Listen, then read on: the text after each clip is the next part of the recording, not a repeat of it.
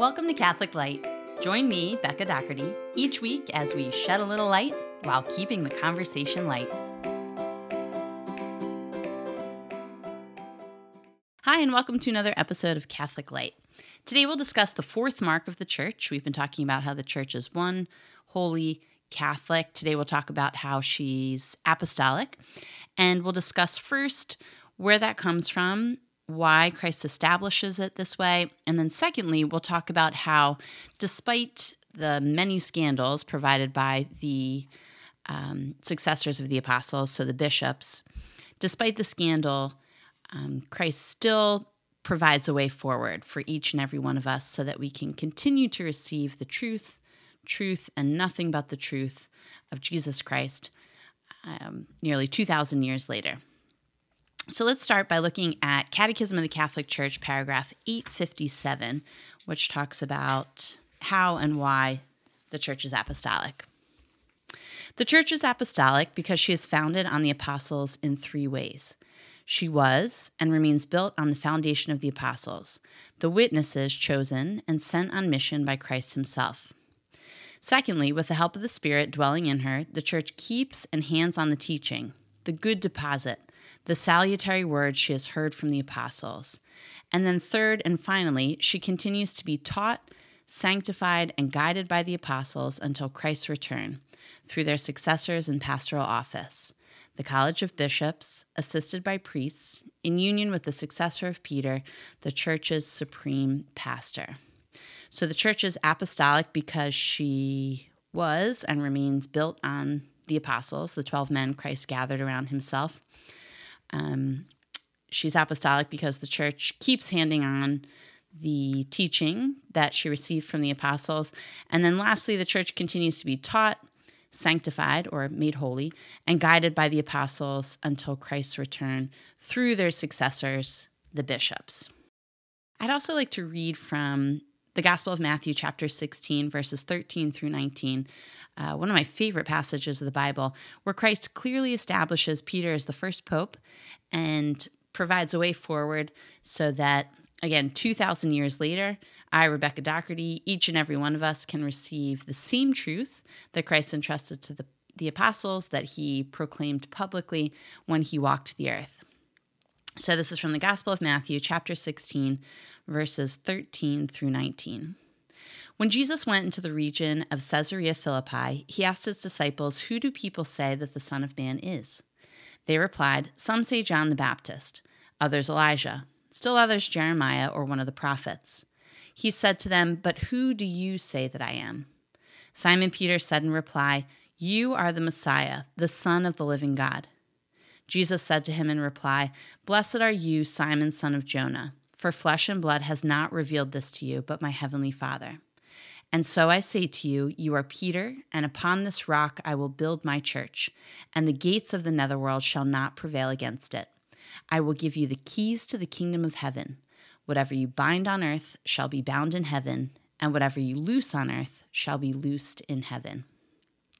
There are a number of things that are striking about this passage. First, it's striking that Christ is standing right before them, and people are already confused as to who he is.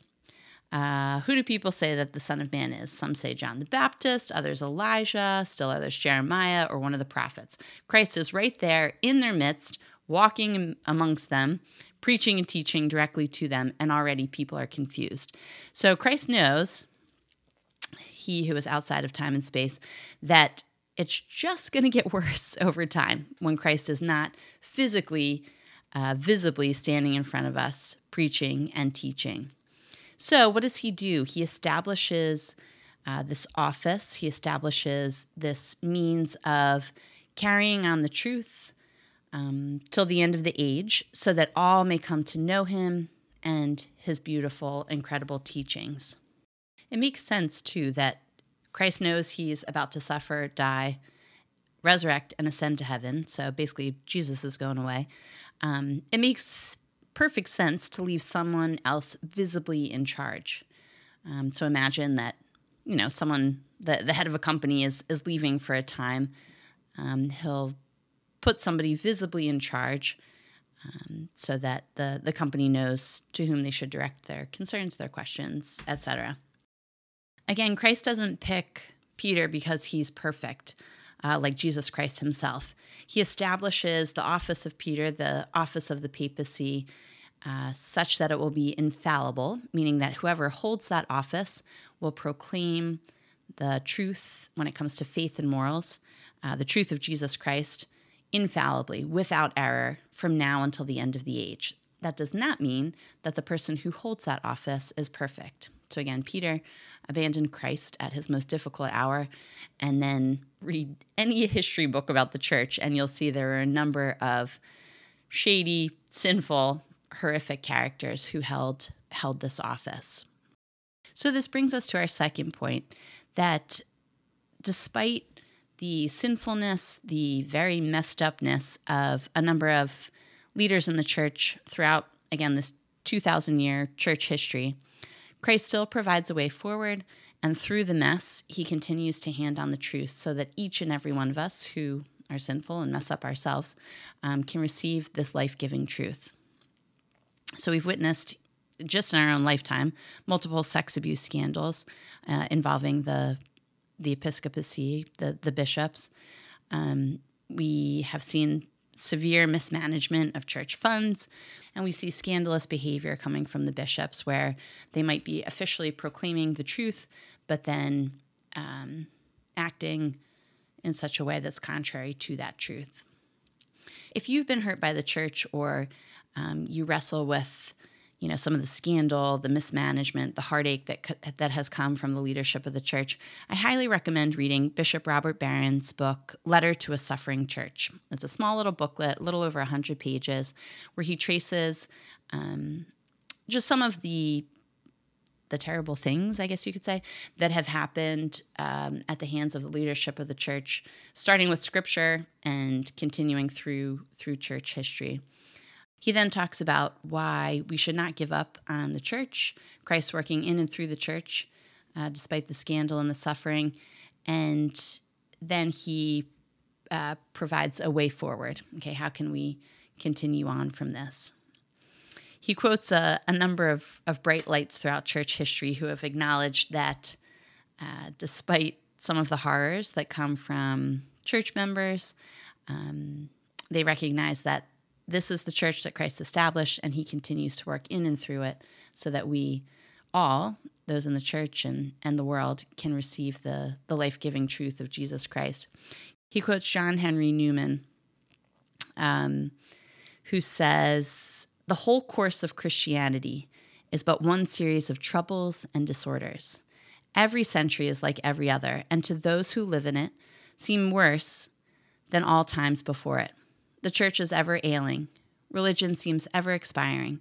Schisms dominant. The light of truth dim. Its adherents scattered. The cause of Christ is ever in its last agony." So I remember thinking when the McCarrick scandal broke, like, oh my gosh, are we in the darkest times of the church? And a quick glance through church history reveals that, in fact, it's not, sadly, the darkest time of the church, but we've been here before, and Christ has pulled us through.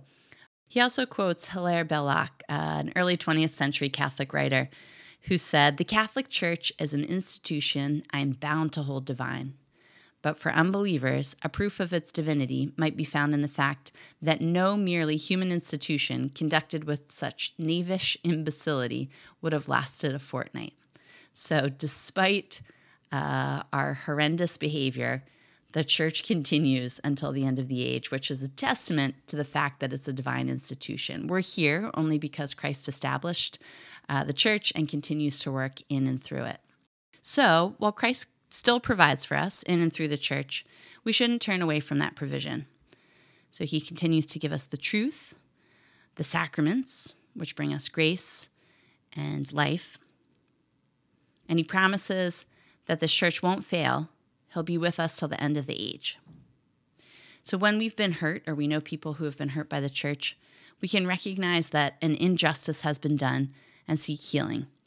The aggressor might repent and reconcile, but sadly, he or she often will not. Still, we shouldn't cut off our nose to spite our face.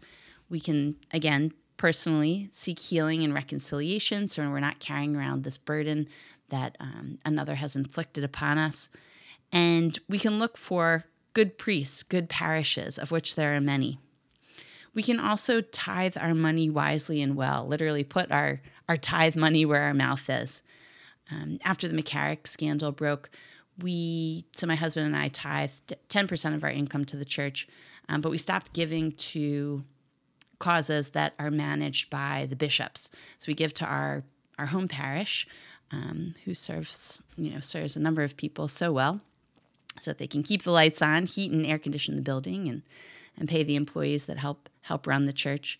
But then we've given our tithe money rather than to causes handled by the bishops. We give more to places such as crisis pregnancy centers, to campus outreach programs such as Focus or the Thomistic Institute, and then to family, friends, neighbors who are in need because they are the church. So if we've been hurt by the church or by the hierarchy of the church, we can choose not to entrust our tithe money, our funds to them, but entrust them to others who manage the church's funds better. The moral of the story is this: despite the sinfulness and very messed upness of each of us, in the case of today's episode, I've honed in particularly on the bishops, God established a fail-safe plan to ensure that you, each and every one of us gets the truth, and nothing but the truth today, nearly 2,000 years after Christ walked the earth. And despite the dysfunction and even criminal activity of many leaders in the church, I get the valid sacraments that bring me grace to navigate this life, God willing, all the way to heaven. So let's end this first half of the episode with a small prayer. Lord, we pray today for those who have been hurt by the church, victims of abuse, those who have been hurt, slighted, caused to suffer because of the leadership or other members of the church. And we pray for healing, for reconciliation, and for justice. Show us how to remain connected to the church Christ established, and to be wise as serpents, yet gentle as doves, tithing appropriately, charitably speaking the truth, and praying for all. We offer this up in Jesus' name. Amen. We'll take a brief break and then return to read our catechism selection for today, which is paragraphs 857 through 870. Thanks for sticking around.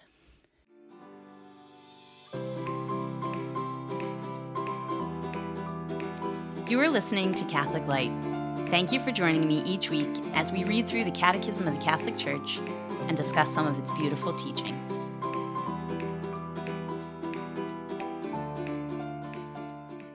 Hi, and welcome back. We'll now read the catechism selection for today, which is paragraphs 857 through 870. The Church is apostolic. The Church is apostolic because she is founded on the apostles in three ways.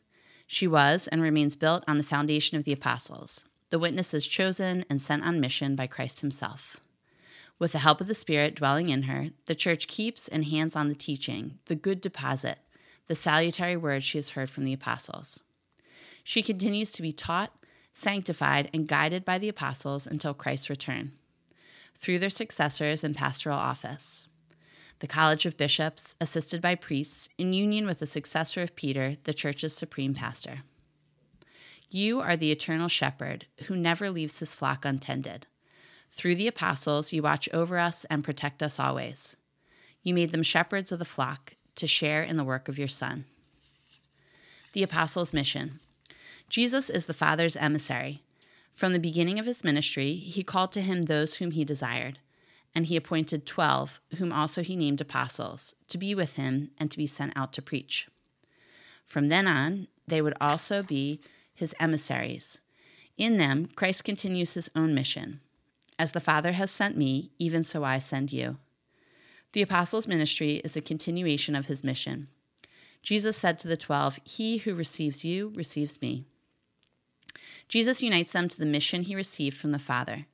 As the Son can do nothing of his own accord, but receives everything from the Father who sent him, so those whom Jesus sends can do nothing apart from him, from whom they received both the mandate for their mission and the power to carry it out. Christ's apostles knew that they were called by God as ministers of a new covenant, servants of God, ambassadors for Christ, servants of Christ, and stewards of the mysteries of God. In the office of the apostles, there is one aspect that cannot be transmitted: to be the chosen witnesses of the Lord's resurrection, and so the foundation stones of the church. But their office also has a permanent aspect. Christ promised to remain with them always. The divine mission entrusted by Jesus to them will continue to the end of time, since the gospel they handed on is the lasting source of all life for the church. Therefore, the apostles took care to appoint successors. The bishops, successors of the apostles. In order that the mission entrusted to them might be continued after their death, the apostles consigned by will and testament, as it were, to their immediate collaborators the duty of completing and consolidating the work they had begun, urging them to tend to the whole flock, in which the Holy Spirit had appointed them to shepherd the church of God.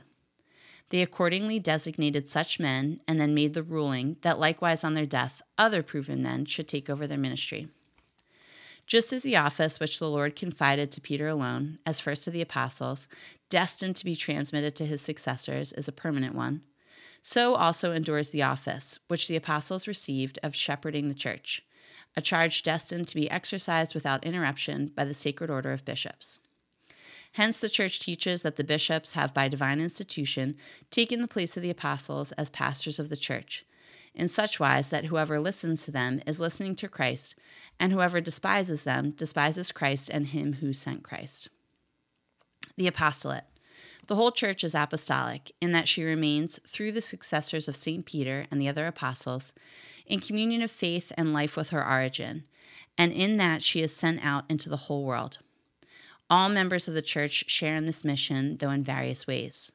The Christian vocation is of its nature a vocation to the apostolate as well.